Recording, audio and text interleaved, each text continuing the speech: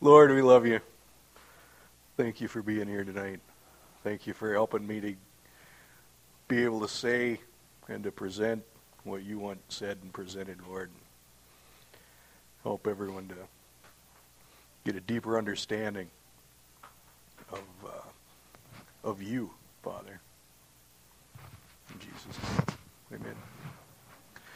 So, Pastor John did not finish up the chapter that he was working on, but he wanted me to do 15 and 16 and finish up the book of 1 Corinthians, and then when he get back, he would finish up wherever he was in 12 or 13 and 14, wherever he ended up. So we're going to jump back and forth the next couple of weeks, and I don't do things the same way he does. He doesn't do things the way I do, so we'll see how it works out. Great.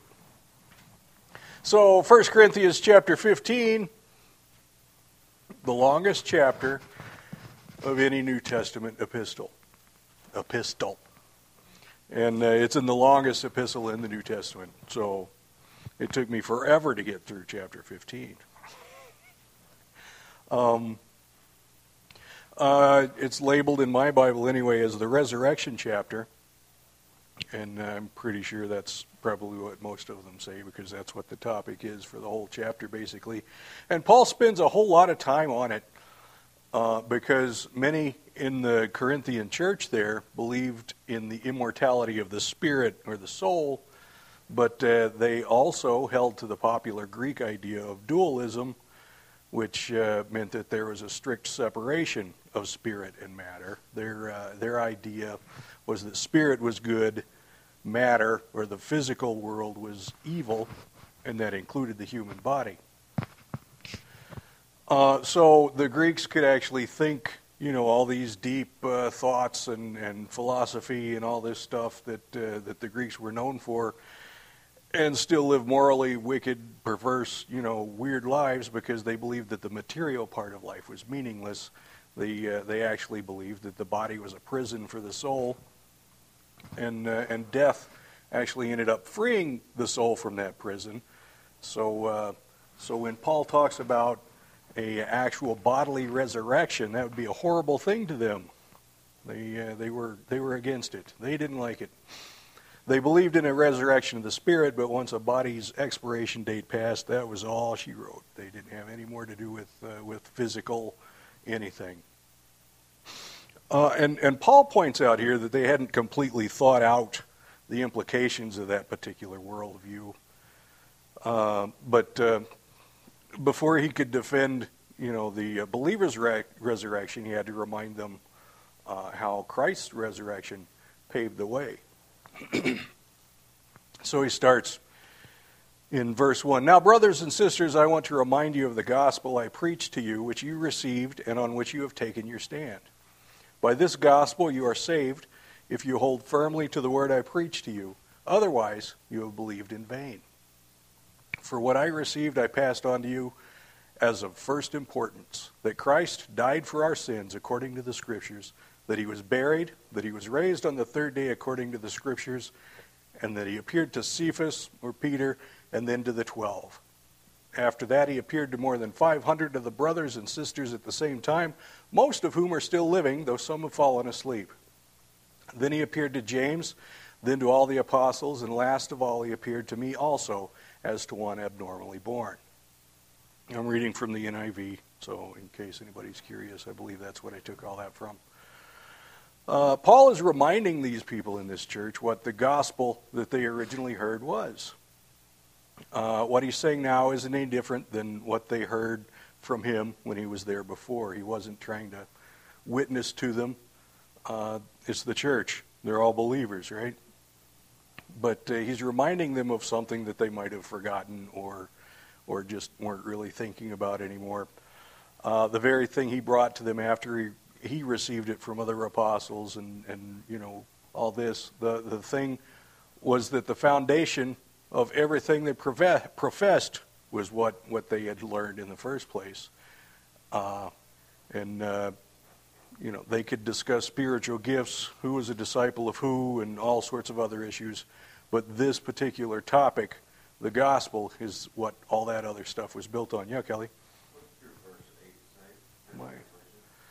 And last of all, he appeared to me also as to one abnormally born. Mine says the same thing, but even though I was born at the wrong time. Sure. I will, I'll get to that here in just a minute. Yep. So what was Paul talking about here that was of first importance? He was talking about the gospel, or the good news that what? 1, Christ died for our sins. 2, he was buried. 3, he was resurrected. And 4, a bunch of people saw him afterwards. That is what he's saying was the foremost importance of what he's talking about here. And Paul wasn't trying to prove that this was the case. He was laying this out just as an accepted reality. This is the way it is. It's not something that he has to prove to them. This is just the way things are. It was all prophetically and historically verifiable. He's saying these are the facts. This is the deal right here. And then Paul actually name drops a little bit in those verses. He says Jesus came back and appeared to Peter and the disciples. Who's going to argue with them? They knew Jesus. They're the pillars now. They're the ones everybody looked to.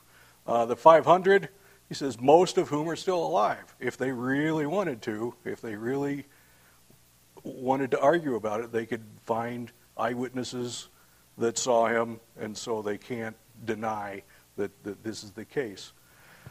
He mentions James, which is Jesus' half-brother, who didn't actually believe that he was the Christ until after the resurrection, and then later became the leader of the Jerusalem church. And then it says all the apostles, not just the 12, but the larger group that's talked about in Acts. So Paul's saying, there are still eyewitnesses to the resurrection who are alive at this time. It's just common knowledge. It's not a myth that's developed over the course of time. This is, nobody's disputing this fact right now. And then, of course, Paul refers to the other witness that they already have a close relationship. He talks about himself. He had already spent a year and a half with them, teaching, getting to know them getting to know him. If you can't trust your friends, who can you trust, right?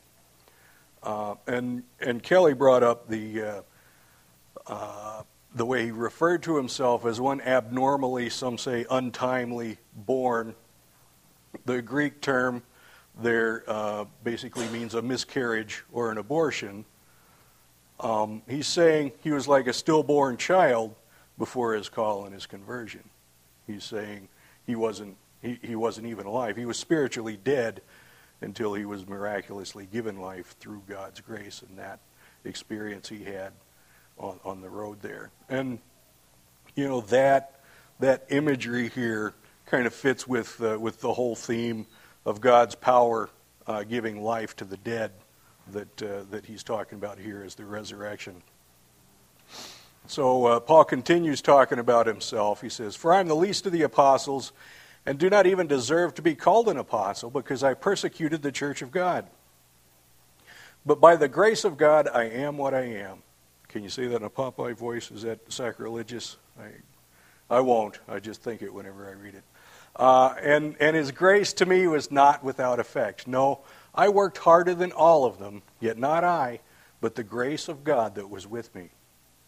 Whether then it is I or they, this is what we preach, and this is what you believed. He's saying, all this stuff, doesn't matter who it came from. We're all saying the same thing. You believe us.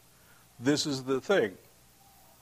And Paul considered himself the least of the apostles because in some sense all the others knew Jesus when he was doing his ministry, when he was walking on the earth, and then when he appeared to them after his resurrection. All but I guess James were believers at that point already. And, Paul himself was actually quite the opposite.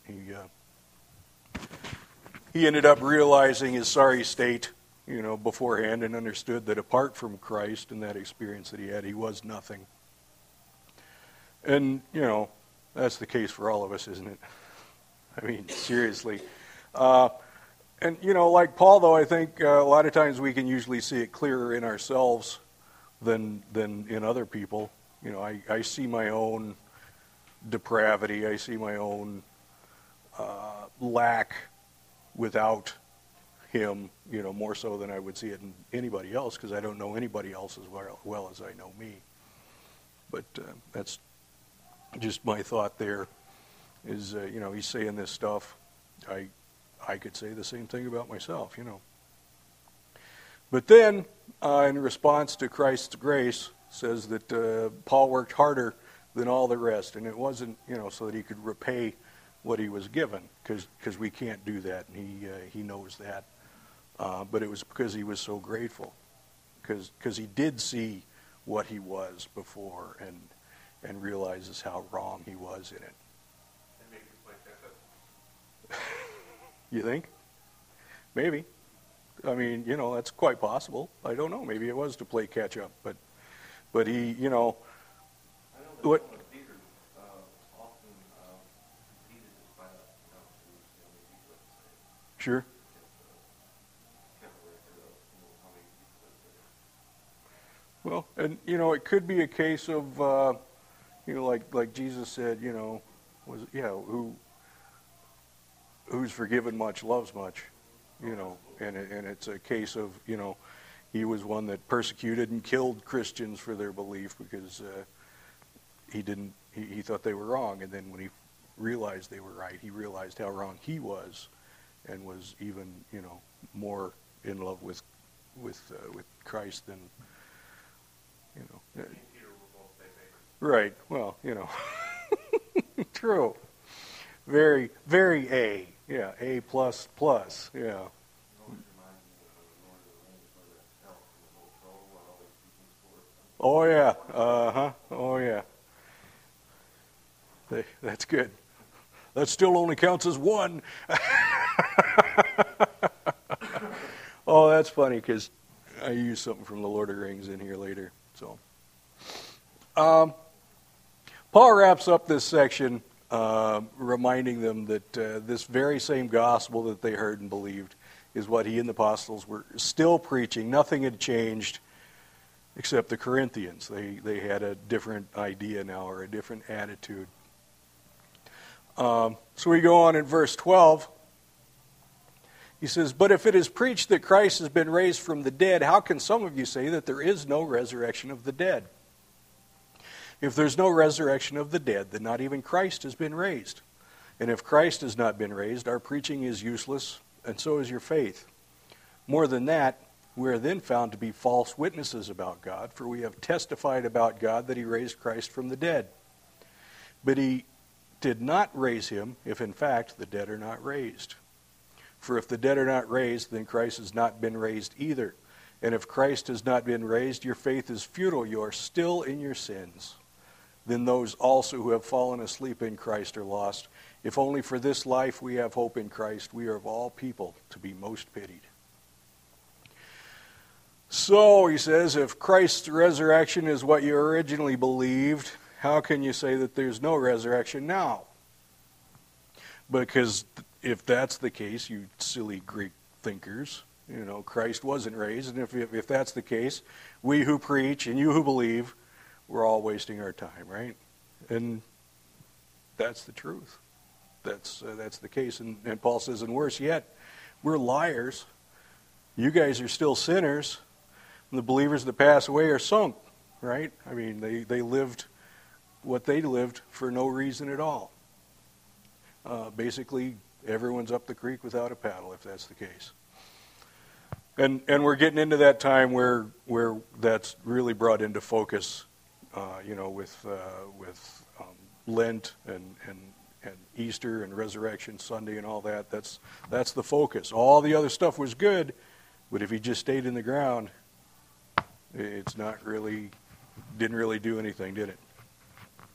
So, some of us, not us, but some argue that even if Christianity isn't true, even if he didn't raise, the Christian faith is still, the best way to live. It's good, it's honorable, it's the way you should be, that, you wouldn't have to have any regrets if you lived a good life.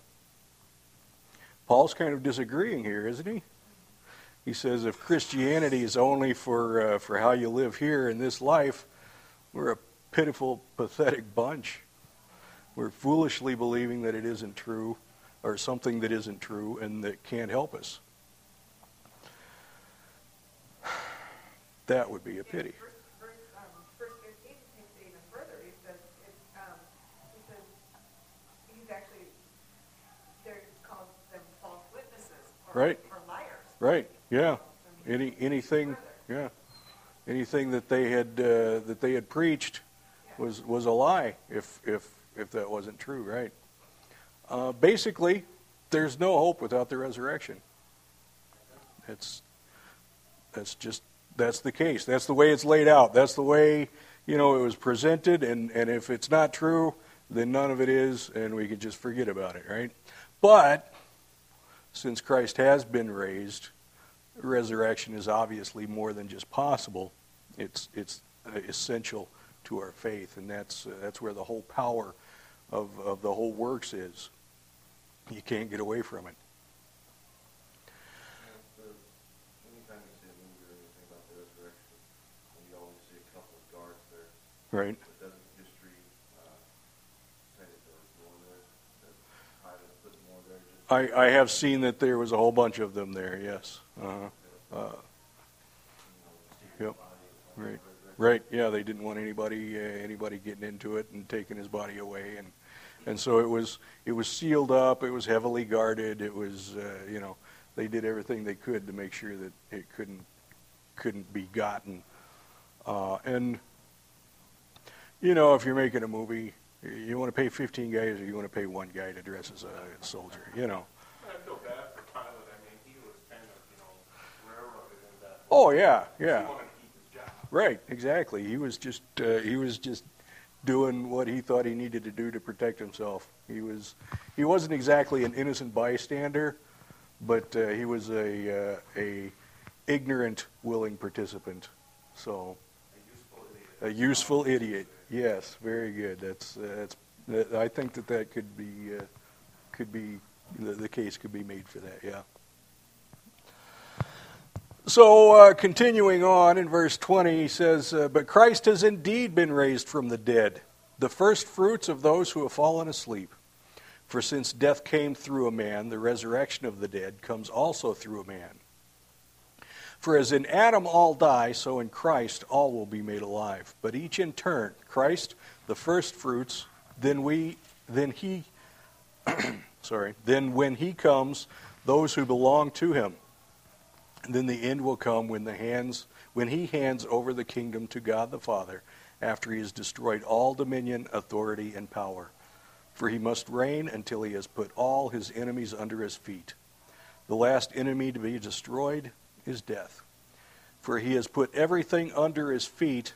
Now when it says that everything is put under him, it's clear that this does not include God himself, who put everything under Christ. When he has done this, then the Son himself will be made subject to him who put everything under him, so that God may be all in all. Sometimes Paul drives me nuts. He started with the whole resurrection, if this, then if that.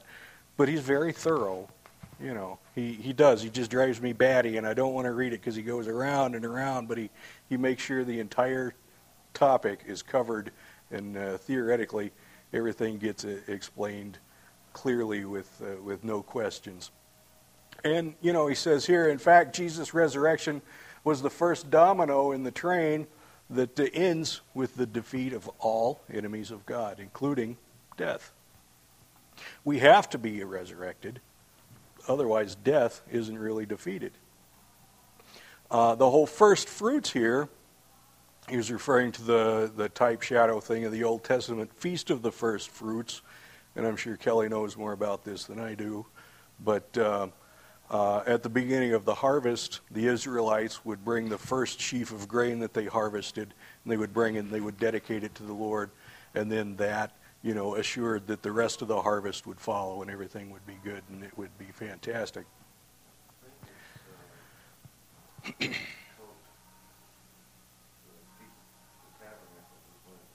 Is that when it is, the Feast of the Tabernacles? It's one of the ones that I've never really studied much about. Yeah. Where you actually first, but where you first the grain and stuff. Right. It's also the best, though, isn't it? Because the Oh, it first would. ones are also the primo. Right. Yeah, naturally. Jesus would fit into that category too, wouldn't he? And you know what? Obviously, Jesus wasn't the first person raised from the dead. Elijah raised some from the dead. Jesus did it himself, while he was doing his ministry. But the difference is he was the first one to be raised from the dead permanently to a life that will never have death again. Those other people were raised, but they were going to have to die again at some point. And then Jesus' resurrection assures us, that harvest is coming, that our resurrection is coming as well. Paul says here, that Adam's sin originally brought death, and then Jesus' resurrection affords life to those who believe. You notice in there that all is used several times in that little segment of verses. And that is one place where a lot of people get the idea of universalism, or the belief that everyone will end up in heaven. Everyone's going to be saved. Little problem with that theory, though, is this letter is written to who? Who's he talking to here? He's talking to the church at Corinth, right? He's talking to believers. His audience that he's speaking to here isn't the entire population of the known world. He's talking about believers, not all people. Context is really important, isn't it? All Christians who have fallen asleep, which implies, doesn't it, that they'll wake up eventually. That's why he doesn't say, believers that are dead. He says the ones that have fallen asleep. All of them will wake up, and each one will take your place in order. When he's talking about the order in that section, that's a military term referring to rank. And basically he was describing a military parade where each unit comes out and each individual in that unit is in the proper place at the right time, and everybody's in order, basically. Throughout history, different Christians fall into their place in this procession. We fall into our place in that whole parade at our proper time, at the time that we're supposed to be. Paul quotes Psalms in verse 27, and I didn't write down where he quoted Psalms, but in verse 27 he says, talks about everything being under Jesus' feet, but make sure, to stop them before they get carried away. I could find it, but is it 8? Yeah. I remember looking it up, but I obviously didn't type it in my notes. He doesn't want the Corinthians, who obviously would never get carried away with anything, to get carried away in their thinking. He says, of course, the Father's not going to be under Jesus' feet. He's the one that gave Jesus his authority in the first place. We understand, kind of, we understand that Jesus and God the Father, the Holy Spirit, they're all equal. No one of them is above the other. But we also understand the idea of submission. We've talked about that multiple times on Sunday mornings, and I think he's talked about it in here too sometimes. The act of voluntarily lowering yourself to help someone raise up to a higher level, or to help them accomplish what they're trying to accomplish. So, that's the idea where he talks about Jesus, being in submission and bringing everything to God the Father. You know what that is, right? Love. Brian says, yeah, I know. I hate when that happens. Yeah. Well, then the next verse, here comes a tricky little passage, right? Some scholars believe that there could be over 200 different interpretations of verse 29. More conservatively, others say it's closer to 40 or so. Either way, there's a lot of varying opinion and more than a little controversy over verse 29 that says, "Now if there is no resurrection, what will those do who are baptized for the dead? If the dead are not raised at all, why are people baptized for them?"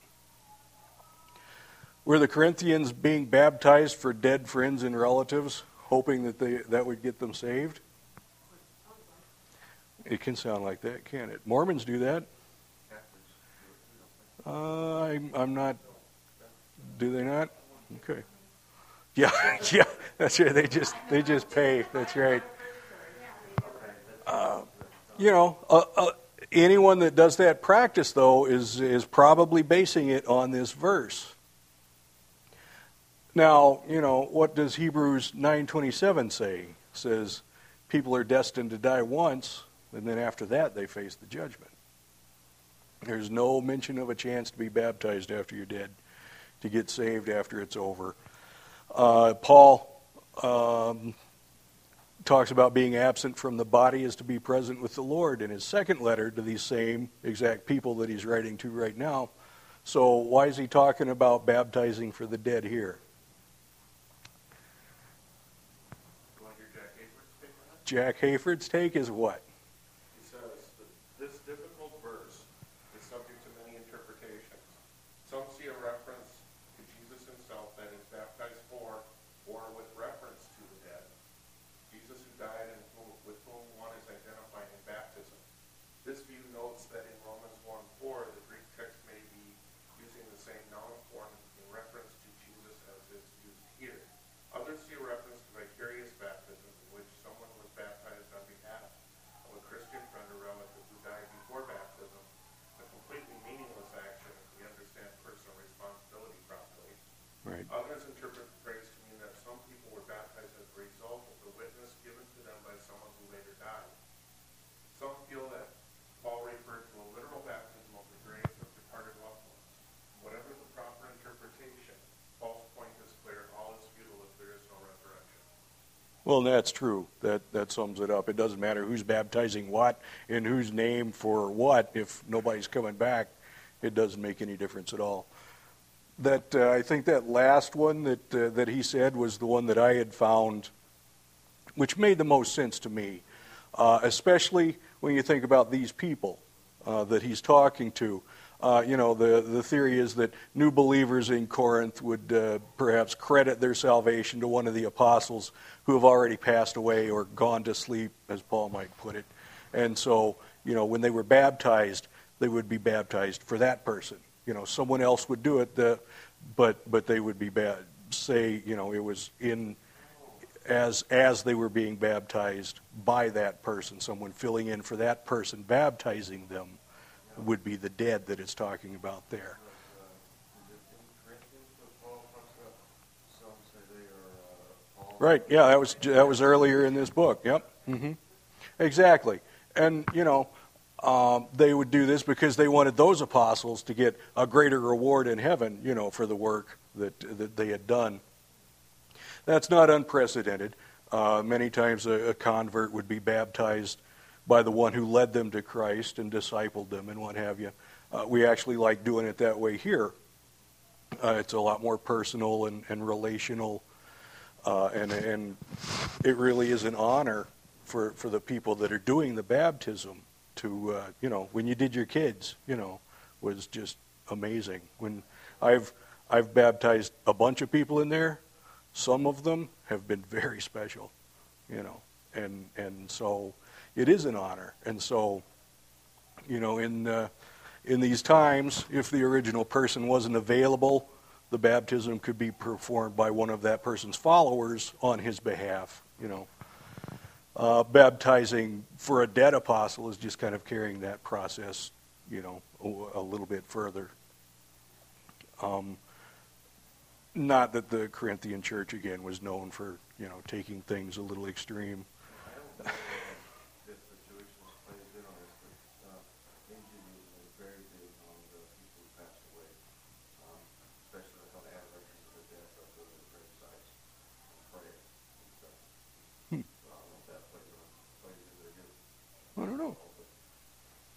interesting. Right, yeah, yeah.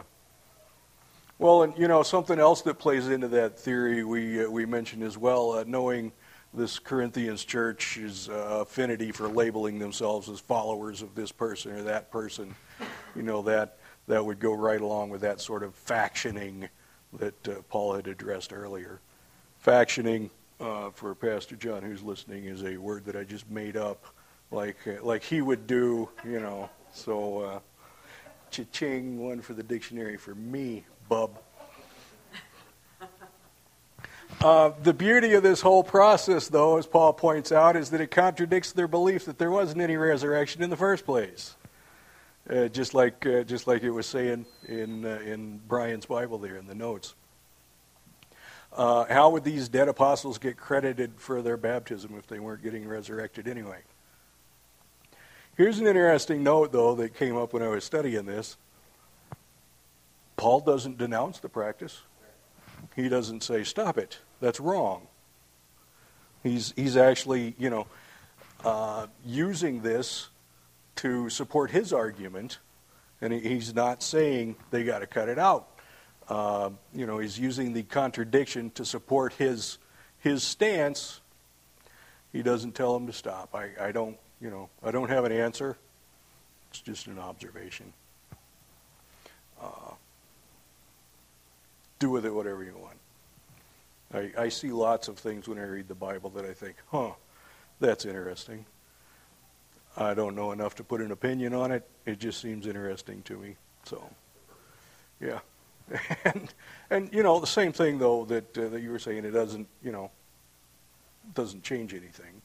You're still saved. You still get baptized. I don't know.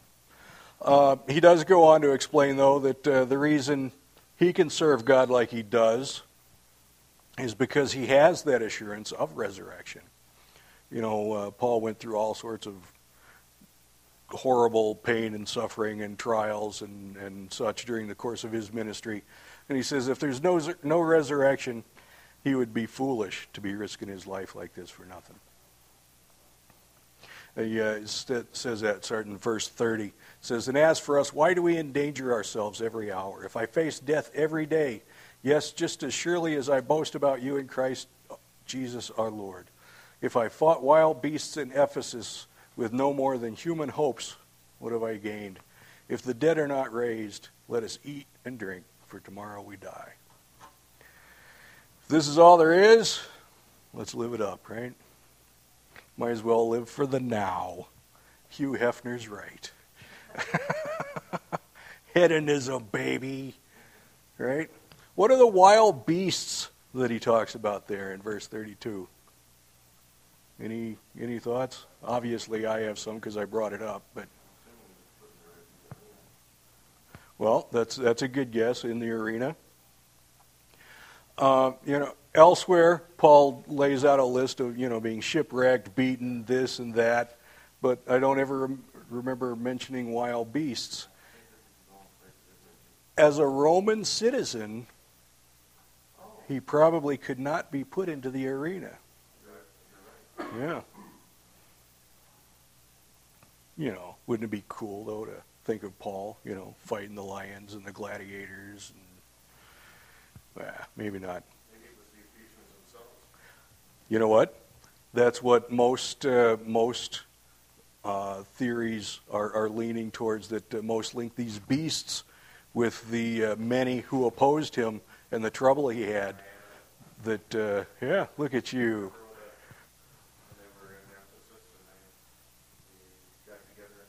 Yep, and they were trying to, Mm-hmm.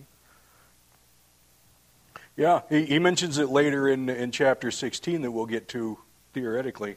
But they started a riot in Ephesus. It's talked about in Acts. Must have been some vehement opposition, huh? More than likely, that's what they say, that this is the beasts that he's talking about. Kind of like a room full of teenagers, right? I mean, yeah. You know where I'm coming from. Either way, he's saying, why go through all that and put yourself at risk for absolutely no reason? Verse 33 says, "Do not be misled. Bad company corrupts good character. Come back to your senses as you ought and stop sinning. For there are some who are ignorant of God. I say this to your shame." Stop being fooled, he says. Remember what you know to be true and think these things through. You know, if you lay down with if you lay down with dogs, you're going to get fleas. Everyone, all of us, are susceptible to the influence of friends, of church members who aren't necessarily, living the way they ought to be, of society at large. We have to be very, very, very careful whose advice and whose examples we follow. If you're in a church with, a bunch of materialistic, tolerant, in a bad way, tolerant Christians, you're going to start thinking the same way that they are, unless you're very careful to guard against that. Those thoughts and attitudes can get in, and before you know it, you're really messed up. Try, I know you probably did. Try growing up and basing your life on some 70s classic rock songs, huh? Some science fiction stuff that I read when I was a teenager. I have to really seriously go against what I thought. Oh, that's pretty good. I can go for that philosophy or that idea, and I constantly have to continue to renew that out of my attitudes and my thought process. There you go. There you go. Oh yeah, nobody knows what it's like to be the bad man. Blue eyes, baby. That's right. It's easier to get pulled down than to pull someone up to your level, right? Have you all seen that? I used to do this in youth group. Sometimes you'd put a great big strong person up on a chair, and a smaller person down, and they would try to lift him up, but the smaller person could pull the big burly guy down a lot easier than the strong person could lift someone up to their level. Paul reprimands the church there because they're getting distracted from the most important things, and they're getting sucked into ideas and practices that aren't right. There are people there who don't have any idea what God wants, and he's not proud to have to say it. He's saying that's not right. You guys you're off base. And much of it was probably directly related to that Greek philosophy they were believing about the resurrection and the separation of the physical and the spiritual natures. If you think wrongly, you're going to behave wrongly, aren't you? The Corinthians were convinced by the spiritual gifts that they were witnessing and exhibiting and taking a part of in their services that they had already entered into the heavenly spiritual existence. So what they did with their physical bodies until they were free of those prisons really didn't matter. That was not reality, was it? Ideas have consequences. If you think wrong, you're going to act wrongly. The thing is, the promise of bodily resurrection is something that we can draw strength from almost daily. I mean, why could martyrs be martyred? Because this doesn't matter. They're going to get another one. How can we be comforted when somebody we love dies? I've been to funerals of unsaved friends, and there's no hope there. There's nothing. There is no comfort in the fact that they're dead now. Not the case if you're a Christian.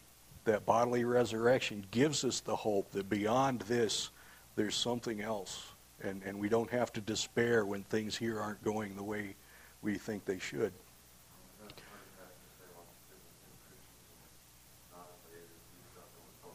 Sure. Oh, yeah. Yeah, we're all going to suffer. We have a hope. We have a reason to persevere through the suffering. If you don't, why bother? Give it up, end it, It's that hope or that firm conviction that this isn't all that there is, that there's more to life than what we're seeing here and now, and we're going to be a part of it, and it's so much better than what we know now. That is something that can carry us through when things are bad. Paul quoted Isaiah in chapter 2 earlier in this letter. He says, "What no eye has seen, what no ear has heard, and what no human mind has conceived, the things that God has prepared for those who love him." That's what we get to look forward to. We can't even imagine how amazing it's going to be. And Paul knows the idea of physical resurrection now that he's explained to them the faulty thoughts that they were having. Knows that that's going to bring up more questions about the nature of that body, so he starts answering those right away too. Verse 35, he says, "But someone will ask, how are the dead raised? With what kind of body will they come? How foolish," he says.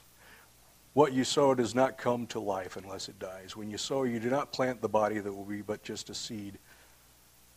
You do not plant the body that will be but just a seed." Punctuation is important as well.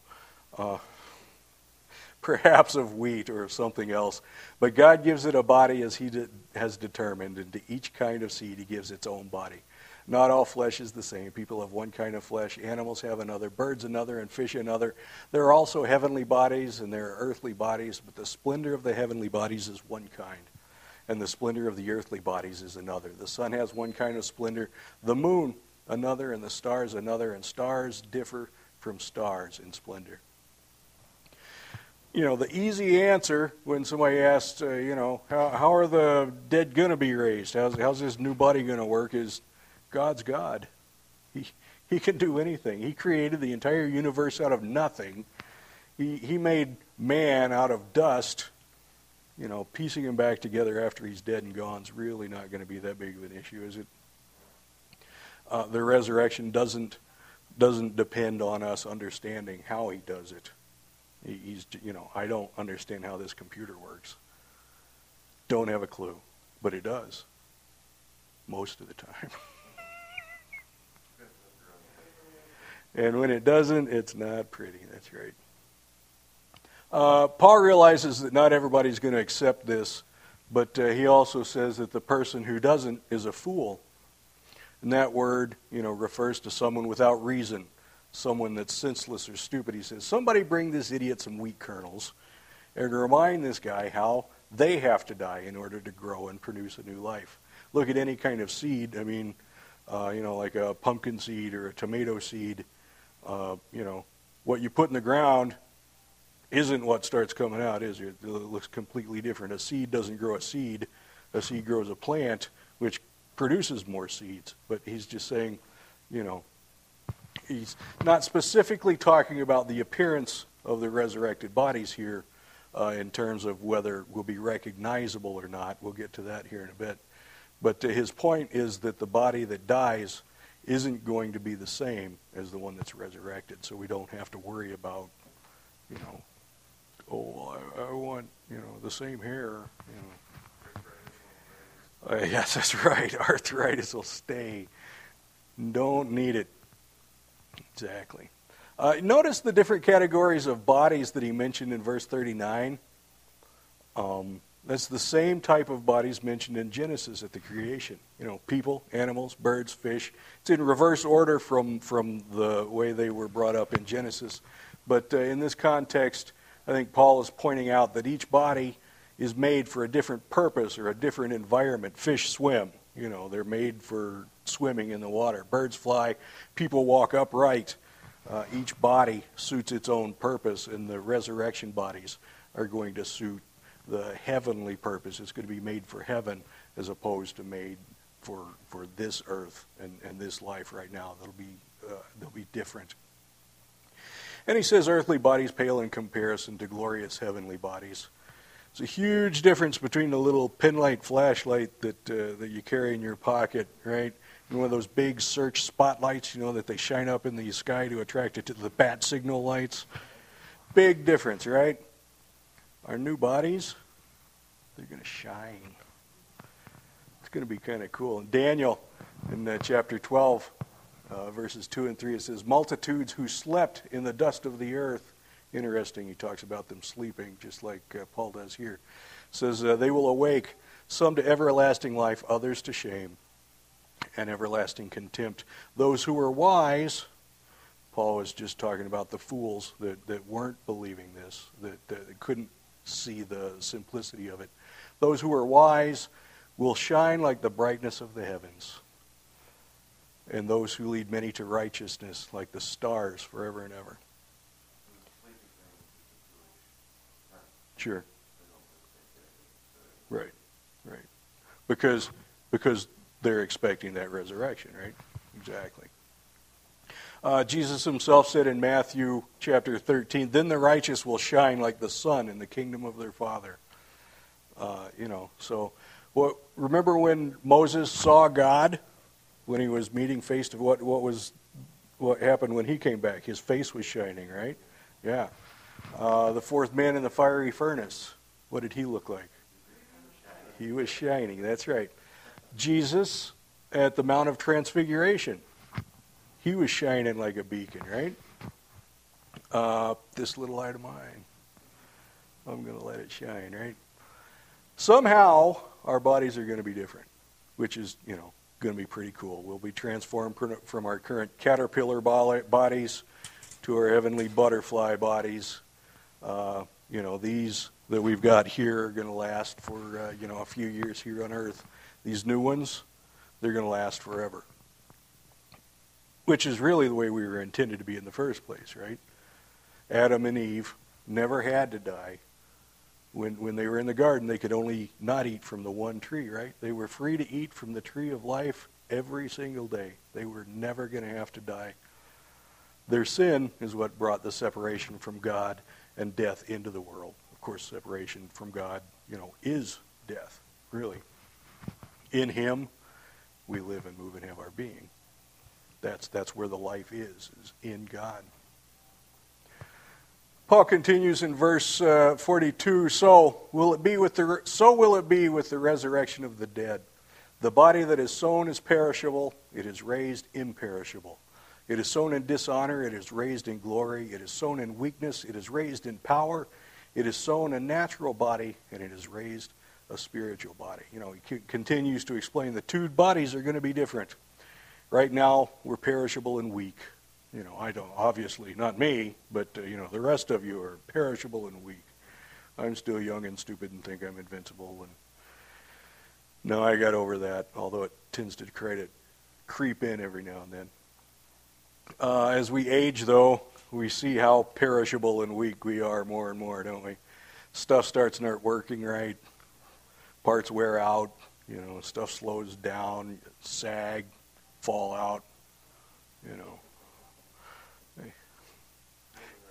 You're moving right along. No amount of supplements or Greek yogurt's going to keep any of that from happening, is it? But think about this. An apple, healthy food. That was the original source of death, wasn't it? Bring on the burritos. All right, don't take that as gospel, okay? That was just Greg speaking there. We think we're strong, at least, in some sense anyway, but a tiny little single-celled microorganism that we can't even see can bring you to your knees. Drink the wrong water, and you'll be miserable for a week. It can even kill you. You could be killed by something that you can't even see. Every obituary is a reminder of how frail we really are. Every time I go to a funeral, it thinks, man, you know what? One of these days it could be me. And it's okay, because God's going to give every one of us a brand new, shiny, perfect, glorious, powerful, everlasting, strong, shiny body, right? But, it does make you pause and think that, boy, this definitely could happen. Have somebody find you in a ditch after you crashed your motorcycle with no helmet some morning. That'll make you sit up and think, maybe I'm not as invincible as I thought I was. No, it did. No, actually, that didn't. My wife did. After I did that was right after I first started working here, like that first year that I was here. And she said afterwards, she says, I know you're going to ride again, but please wear a helmet. And so I've worn a helmet almost every time. And the times that I haven't, I've gotten an okay beforehand. Because I respect her enough. You know, I've been places and guys I'm riding with are like, she's not around, she'll never know. But I respect her enough and want her to be able to trust me, and I love her enough that I won't do that behind her back. What's that? Oh, yeah, the first time I'd wipe it. No, don't say that. Don't. Yeah, and yeah, that's right. No kidding. Get thee behind me, Kelly. I'm just hacking on you. It's all right. So, you know, in this section here, when Paul says that the new body will be a spiritual, and what does he mean? Is it like Casper the Friendly Ghost, or Marley visiting Scrooge? Yeah, sure. One way of looking at that is that it's subject to our spirit as opposed to consumed by our fleshly desires. Yeah. But you can still eat, yes. Right? Oh, yeah, he did it multiple times. So, yeah. But when the disciples saw him after he was raised, they thought they were seeing a ghost. Well, of course, they thought they were seeing a ghost when he walked across the water, too. So they must have been a superstitious bunch, weren't they? But, when they saw him in Luke, he says, look at my hands and my feet. It's me. Touch me and see. You can feel it. A ghost doesn't have flesh and bones, as you see I have now. He didn't become a spirit, a floating thing. He was raised with a spiritual body, one that wasn't subject to the physical laws, obviously, because he could just appear in a locked room without opening any doors. Sure. Well, we're supposed to be now, right? Yeah. Right. But, somehow Jesus' body had been transformed. It wasn't the same. It was similar. They could recognize it. He could still show them the scars, but it wasn't exactly the same. Do you think the reason the angel rolled away the stone in the tomb wasn't to let Jesus out, but to let the disciples in? Because if he could just appear and go anywhere he wanted and do whatever he wanted, he didn't need the stone rolled away, did he? But they did, to be able to see that he wasn't there anymore. How about this example of the transformation, the difference between the two bodies? A geological example. Coal turns into a diamond, right? When it's subject to heat and pressure. One's dirty, black, reviled by environmentalists worldwide. And the other is clear and shiny and, a girl's best friend, right? It's the same stuff. They're both carbon. They both burn. A diamond will burn. You have to work real hard at it, but a diamond will burn. One is derived from the other. It's a different form of the same thing. Spiritual bodies, must be derived from this one, right? Otherwise, why would we have to have this one first? Hard to say, but there you go. Continuing, Paul says, if there's a natural body, there's also a spiritual body. So it is written, the first man, Adam, became a living being, the last Adam, a life-giving spirit. The spiritual did not come first, but the natural, and after that, the spiritual. The first man was the dust of the earth, the second man is of heaven. As with the earthly man, so are those who are of the earth, and as is the heavenly man, so are those who are of heaven. And just as we have borne the image of earthly man, so shall we bear the image of heavenly man. Adam, it says, was merely a living human being, in contrast to the last Adam, Jesus, who wasn't merely living, but he was life-giving. The heavenly is greater than the earthly. But maybe to experience the heavenly body, or perhaps more to fully appreciate that, we have to live in this one. I don't know. You know, if you're given the nicest of something right off the bat, you think that's the way it always is, right? But if you have to work your way up to it, you appreciate your nice car now compared to the one you got when you were 16, right? 8-track. Still wish you had an 8-track though, don't you? That's right. So, you know, we know this earth suit that we're wearing isn't suitable. It's not proper attire for the wedding banquet and the heavenly reception. No matter how healthy, strong, and beautiful I may be, I'm not fit for heaven. It's hard to imagine, but it's the truth. Verse 50 says, I declare you, brothers and sisters, that flesh and blood cannot inherit the kingdom of God, nor does the perishable inherit the imperishable. Listen, I tell you a mystery. We will not all sleep, but we will all be changed in a flash, in the twinkling of an eye, at the last trumpet. For the trumpet will sound, the dead will be raised imperishable, and we will be changed. For the perishable must clothe itself with the imperishable, and the immortal with immortality. We've already learned that death and the burial of the earthly body isn't an unfortunate circumstance, as he explained, but a necessity. It's not something that we have to be afraid of and dread, but it's a graduation. It's moving from the natural to the spiritual. But what about those who haven't fallen asleep? The ones that are still alive? You know what's going to happen to us when Christ returns. We're still stuck in this old rag, right? Well, you know, Paul declares this is a mystery, but he's not talking about, Sherlock Holmes or Scooby and Shaggy. In the Bible terms, mystery usually refers to a new truth that hasn't previously been revealed. This is something that's true, but, you know, in the Old Testament, talked about the bodily resurrection, the second coming, that sort of thing. But only now is this topic of what would happen to those still living at his return started coming up. You always, when you study Scripture, study in context. Right. And it's common that knowledge the apostles thought that Christ would come back in their lifetime. Mm-hmm. So when Paul said not all of us will die, in verse 51, well, I don't know the trouble with when he said that,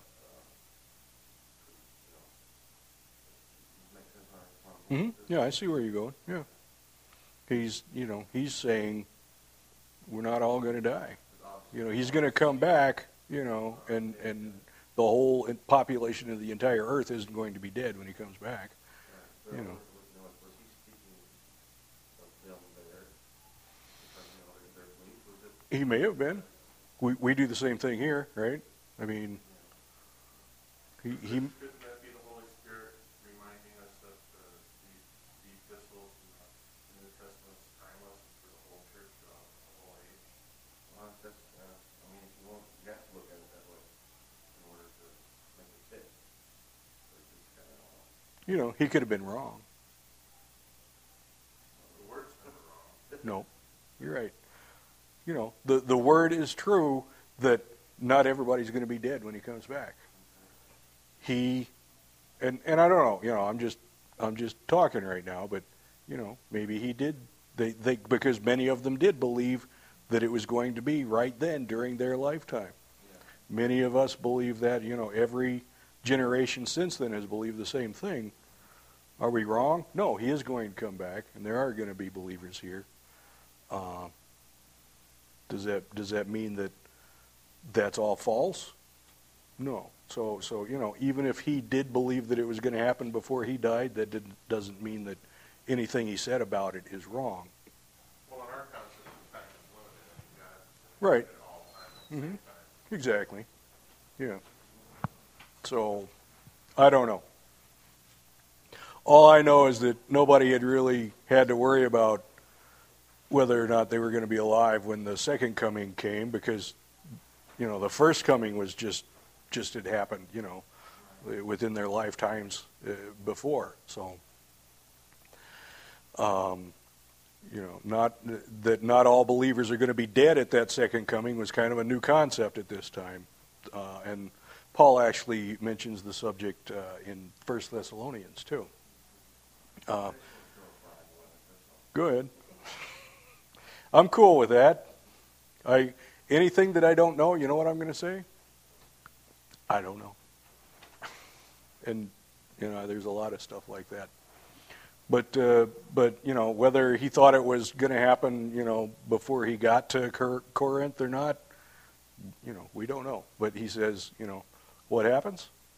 Those bodies are going to be changed too. Obviously, they have to be if flesh and blood can't inherit the kingdom of God. When he's saying it's not going to be a molting or a prolonged metamorphosis, he says it's going to be a flash. It's going to be in a moment. That word that is used there is where we get our word atom, which, the Greeks believed that was the smallest particle that was possible. It was completely indivisible. You could not get smaller than the word that they were using right there. So, Paul's saying, whenever it happens, that change is going to happen in the smallest fraction of a moment of a second, instantaneously, as Pastor John is so fond of saying. I tell him instantly means the same thing, but instantaneously sounds, quicker. Yeah, exactly. It's like instantly times 1. So, when's the last trumpet he's talking about? We're not going to get through this tonight, are we? I was just looking at the clock thinking, we're not going to do it. I'm turning into Pastor John. Oh, my gosh. Some believe it's the 7th trumpet in Revelation. Here's one of those things. I don't know. I'm not even going to try to get into eschatology here. I don't know enough about it. I haven't studied it. And there's a couple of good reasons why. One, I don't care.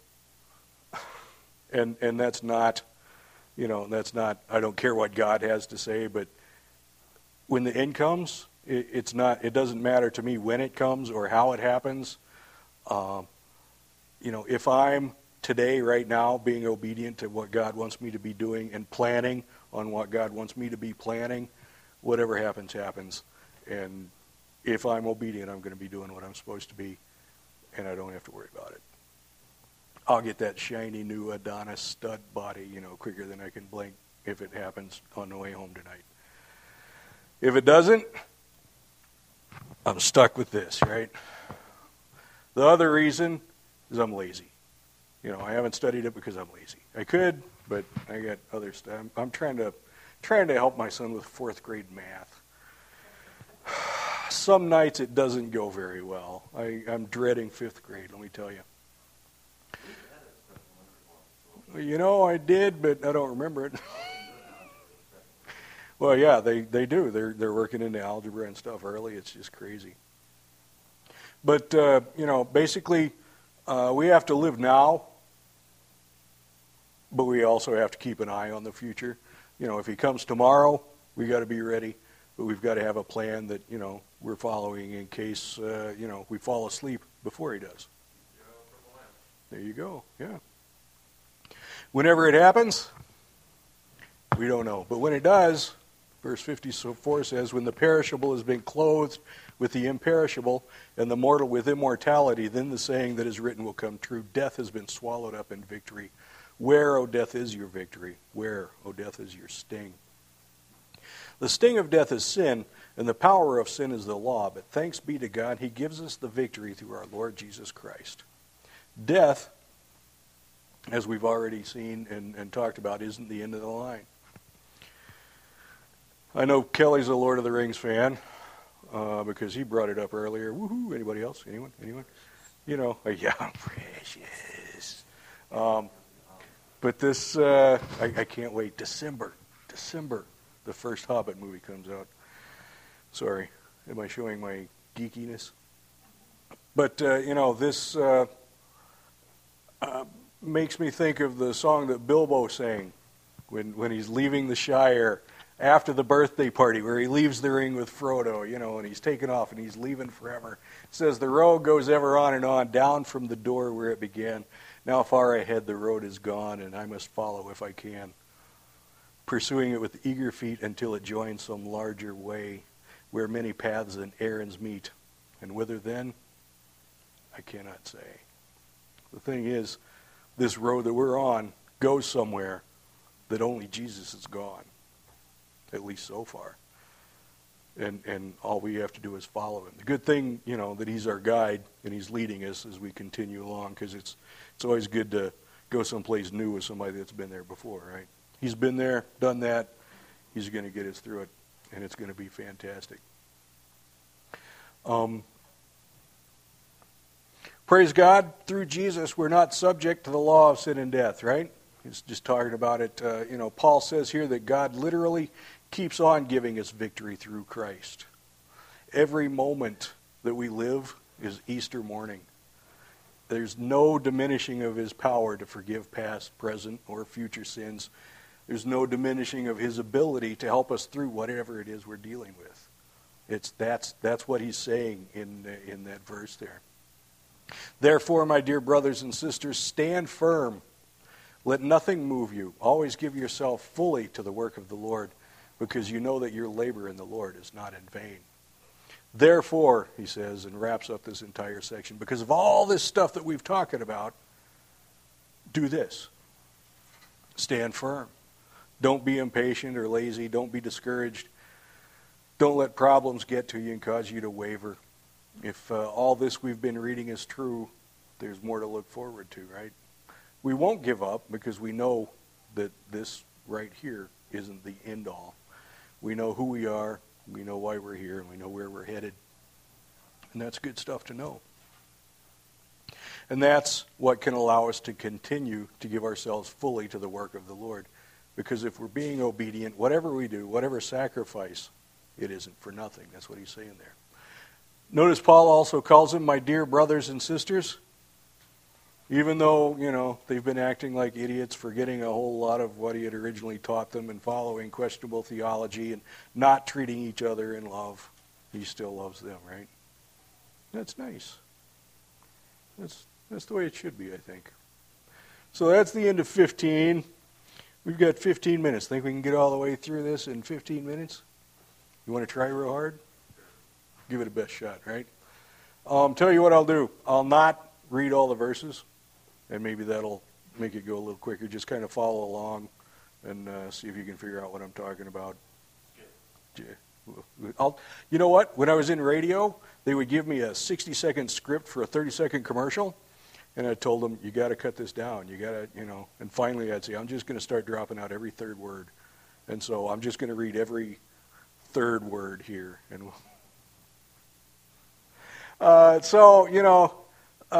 Paul starts chapter 16, and basically, since we're giving of ourselves fully, the way he wrapped up chapter 15, and whatever we do in obedience to God can't be in vain, and since his life and existence here isn't even close to all there is, let's talk about money.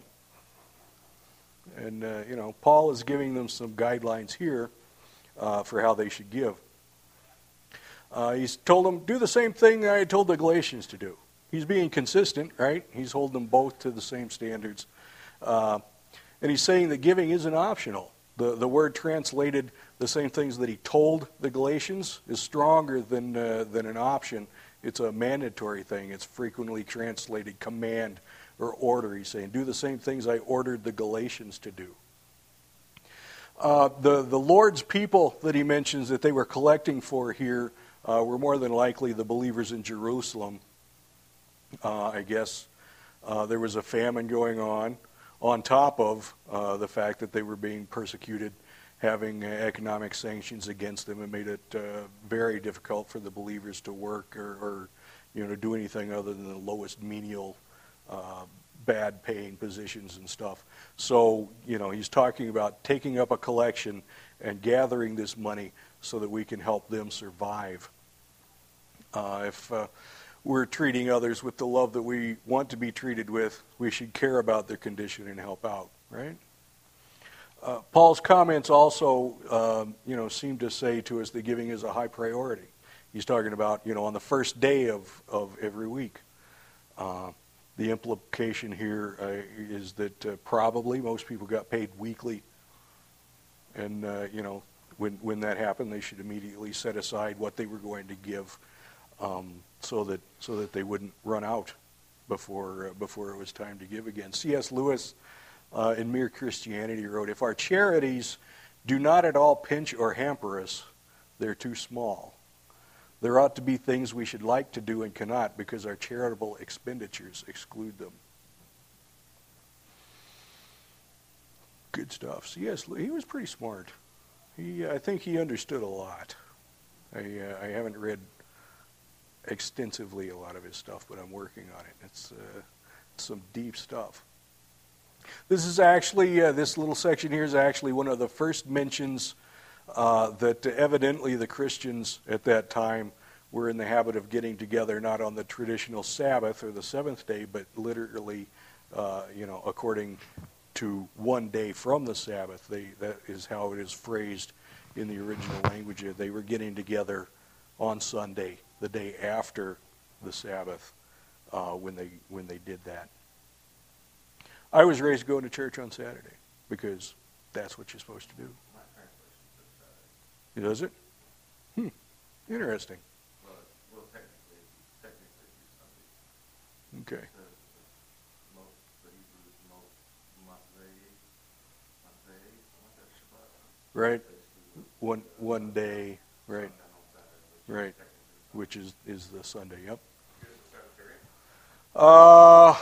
We were Sabbath keeping, Pentecostal, Holy Spirit, pew jumping, rolling on the floor, clean eating. No, it was just a independent Pentecostal, just the way it was. And you know what? You're going to hell if you went to church on Sunday. It's just the way it was. You silly Galatians. Yeah, and it was always fun when I went back with long hair and earrings. It was pretty cool. But you know what? They loved me and they accepted me, even though I was, obviously whacked out and going straight to hell. But there were some fine people in those churches. They were. I learned a lot there. Also, continuing on here, it looks to me when we read this like Paul is saying that giving is every believer's responsibility, not just the ones that can afford it, but it says every believer, according, no exemptions for poor people or slaves or anyone else. It says that it should be as the person may prosper or in keeping with his income. Not everyone was required to give the same amount. Obviously, not everyone can give the same amount, but he's saying everybody needs to give something because that's the love. That's you care about them, so you want to help them if you can. Pastor John has discussed tithes and offerings before, so I'm not going to get into all that again. But I remember we were in those whacked out churches. My dad's father was a pastor in a very small country, now it's just escaped from Wesleyan church. And I remember my dad telling me about how his dad, raising 5 boys and a girl, with a little small town time country, pastor's salary, always made sure that he would tithe everything, when the church paid him. Boom, instantly he gave some of it back into, where it came from. No matter how little they had, they always had enough. It's a powerful, it stuck with me. It's a powerful lesson. And if we believe what we've just talked about in all of chapter 15, it shouldn't be an issue. That's just the way it is. Giving is something we should do. If, when, how much, all that, just like everything else that we talk about, is ultimately between each individual believer and God. We have to be responsible to be obedient to him for what he's leading us to do. Shouldn't have to be any pressure, that's trying to twist our arm. And that was something Paul was telling them to get this collection going, to start taking it up before he got there, so that when he got there, they didn't have to beg for it. Paul probably knew, he's a big name. He's, he could come in and say, we need money, and people just start throwing money. But he didn't want it to have to go that route. He wanted them to do the right thing without that pressure of him being there asking for it. So it would be coming from their heart rather than their emotions, where he's giving it a plea. And he also shows in there that they will be responsible and accountable with that money that they collect. He tells them, I'm not going to take your money and run. You guys decide who's going to take it, and who you'll trust to take and deliver this money. And I might go back to Jerusalem with them if it works out for that to happen. But I don't want to make this all about me. You guys, I want you to be taking care of it and doing it. The next series of verses, Paul talks about, how he's got some plans going through Macedonia. Maybe he'll stay, spend a winter, and going here and there. And basically, his plans are there, but he's flexible. Times and travel dates could change at any point in time. A flight could be canceled, and he's stuck there, overnight. But that's right, good skiing in Macedonia. But, theoretically, he was being sure he was doing and going where and when God wanted him to go, right? And farther down as we go into this chapter, he continues talking about other people in ministry that he's worked with, partners and what have you, and what they're doing ministry-wise, and how they too are willing to go and do what God wants them to do. You mentioned several names as you go down through the list. Even Paul wasn't alone, was he? He had people that he worked alongside with, that helped him, that he helped. We all need each other. Every single one of us needs each other, and like Paul does for little names like Stephanas and Fortunatus and Acacius, and as well as big names like Timothy and Apollos that everybody recognizes. I think that we need to make sure that we recognize the role that others play, and make sure that they know that they're appreciated, and talk them up to other people when it's appropriate, and that sort of thing. Right in the middle of this whole section, let me get back up here, in verse 13 and 14, right in the middle of where he's talking about all these other people and all these things, he makes a series of statements or exhortations, all in the present tense imperative. You got to love a good online language thing, don't you? But that tense linguistically demands continuous action. He wasn't in those two verses giving pieces of good advice. They were phrased like military metaphors and commands, encouraging resoluteness in the faith. He says, be on the alert. A warning to watch out for those who would bring about division. The church was being torn into all these different factions. Most of the problems they were dealing with was within the church. We don't have that problem these days, do we? No. We have to constantly be watching, though. He says, be alert. Make sure no one is leading us by word or action where we shouldn't be going. And we have to make sure that we aren't doing the same thing to others, too, don't we? We have to watch that we don't let anyone hinder our walk by their immaturity or abuse of freedoms. And we have to make sure that we don't cause anyone else to stumble in that same way. Stand firm in the faith, he says. That's a military image that was, saying, hold your ground. Don't retreat before an enemy. He's telling them to hold to that which they know to be true and don't get caught up in the stuff that's not. Be courageous. Act like men and be strong. have courage in the face of danger. In that society, there are always people around who would at least ridicule and persecute people for their faith. And the word here means to be strengthened. When it says be strong, and be strengthened. You can't strengthen yourself. We need continual encouragement from each other to keep our strength up so that we can be courageous in the face of, ridicule or persecution.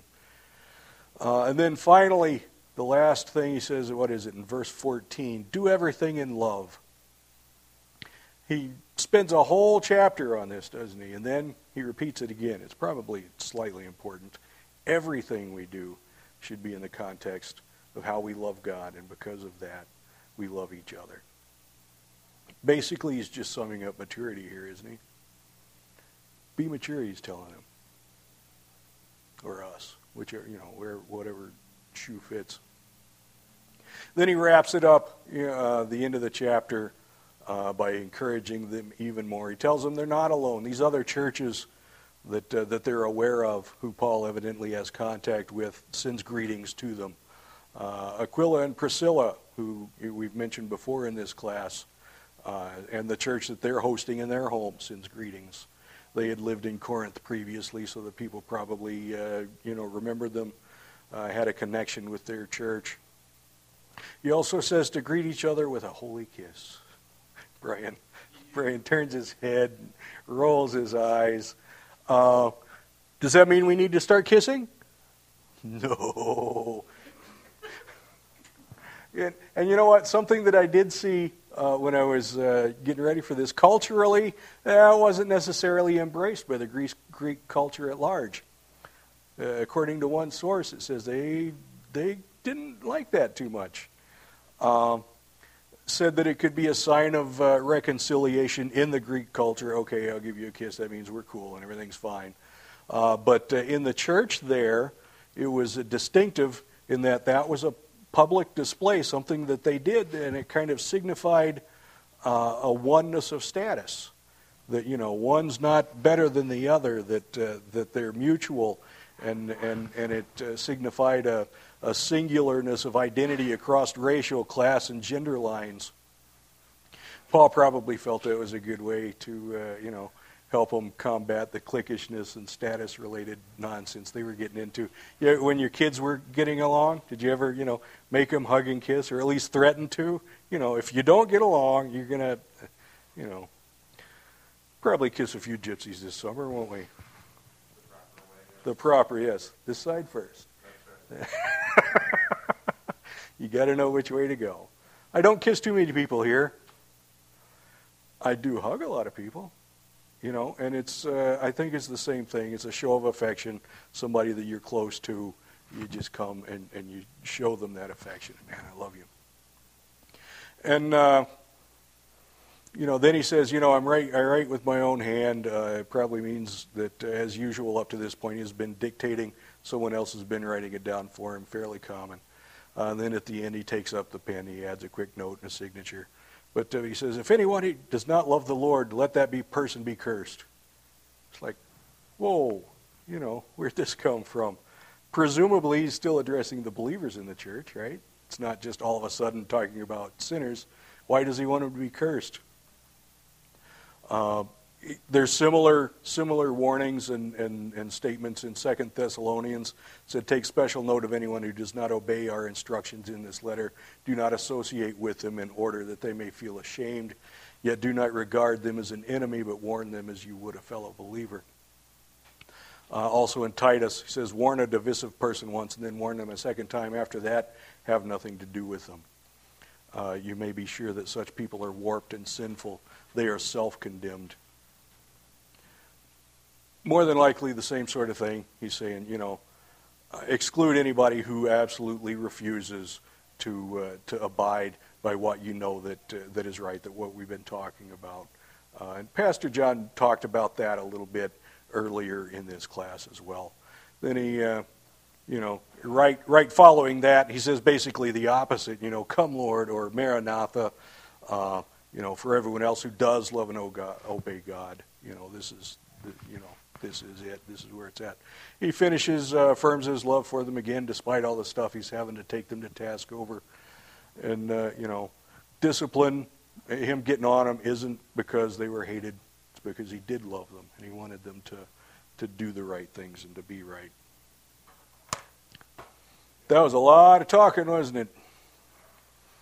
But I made it through my 2 chapters, Pastor John. Let's see what you do next week when you get back, huh?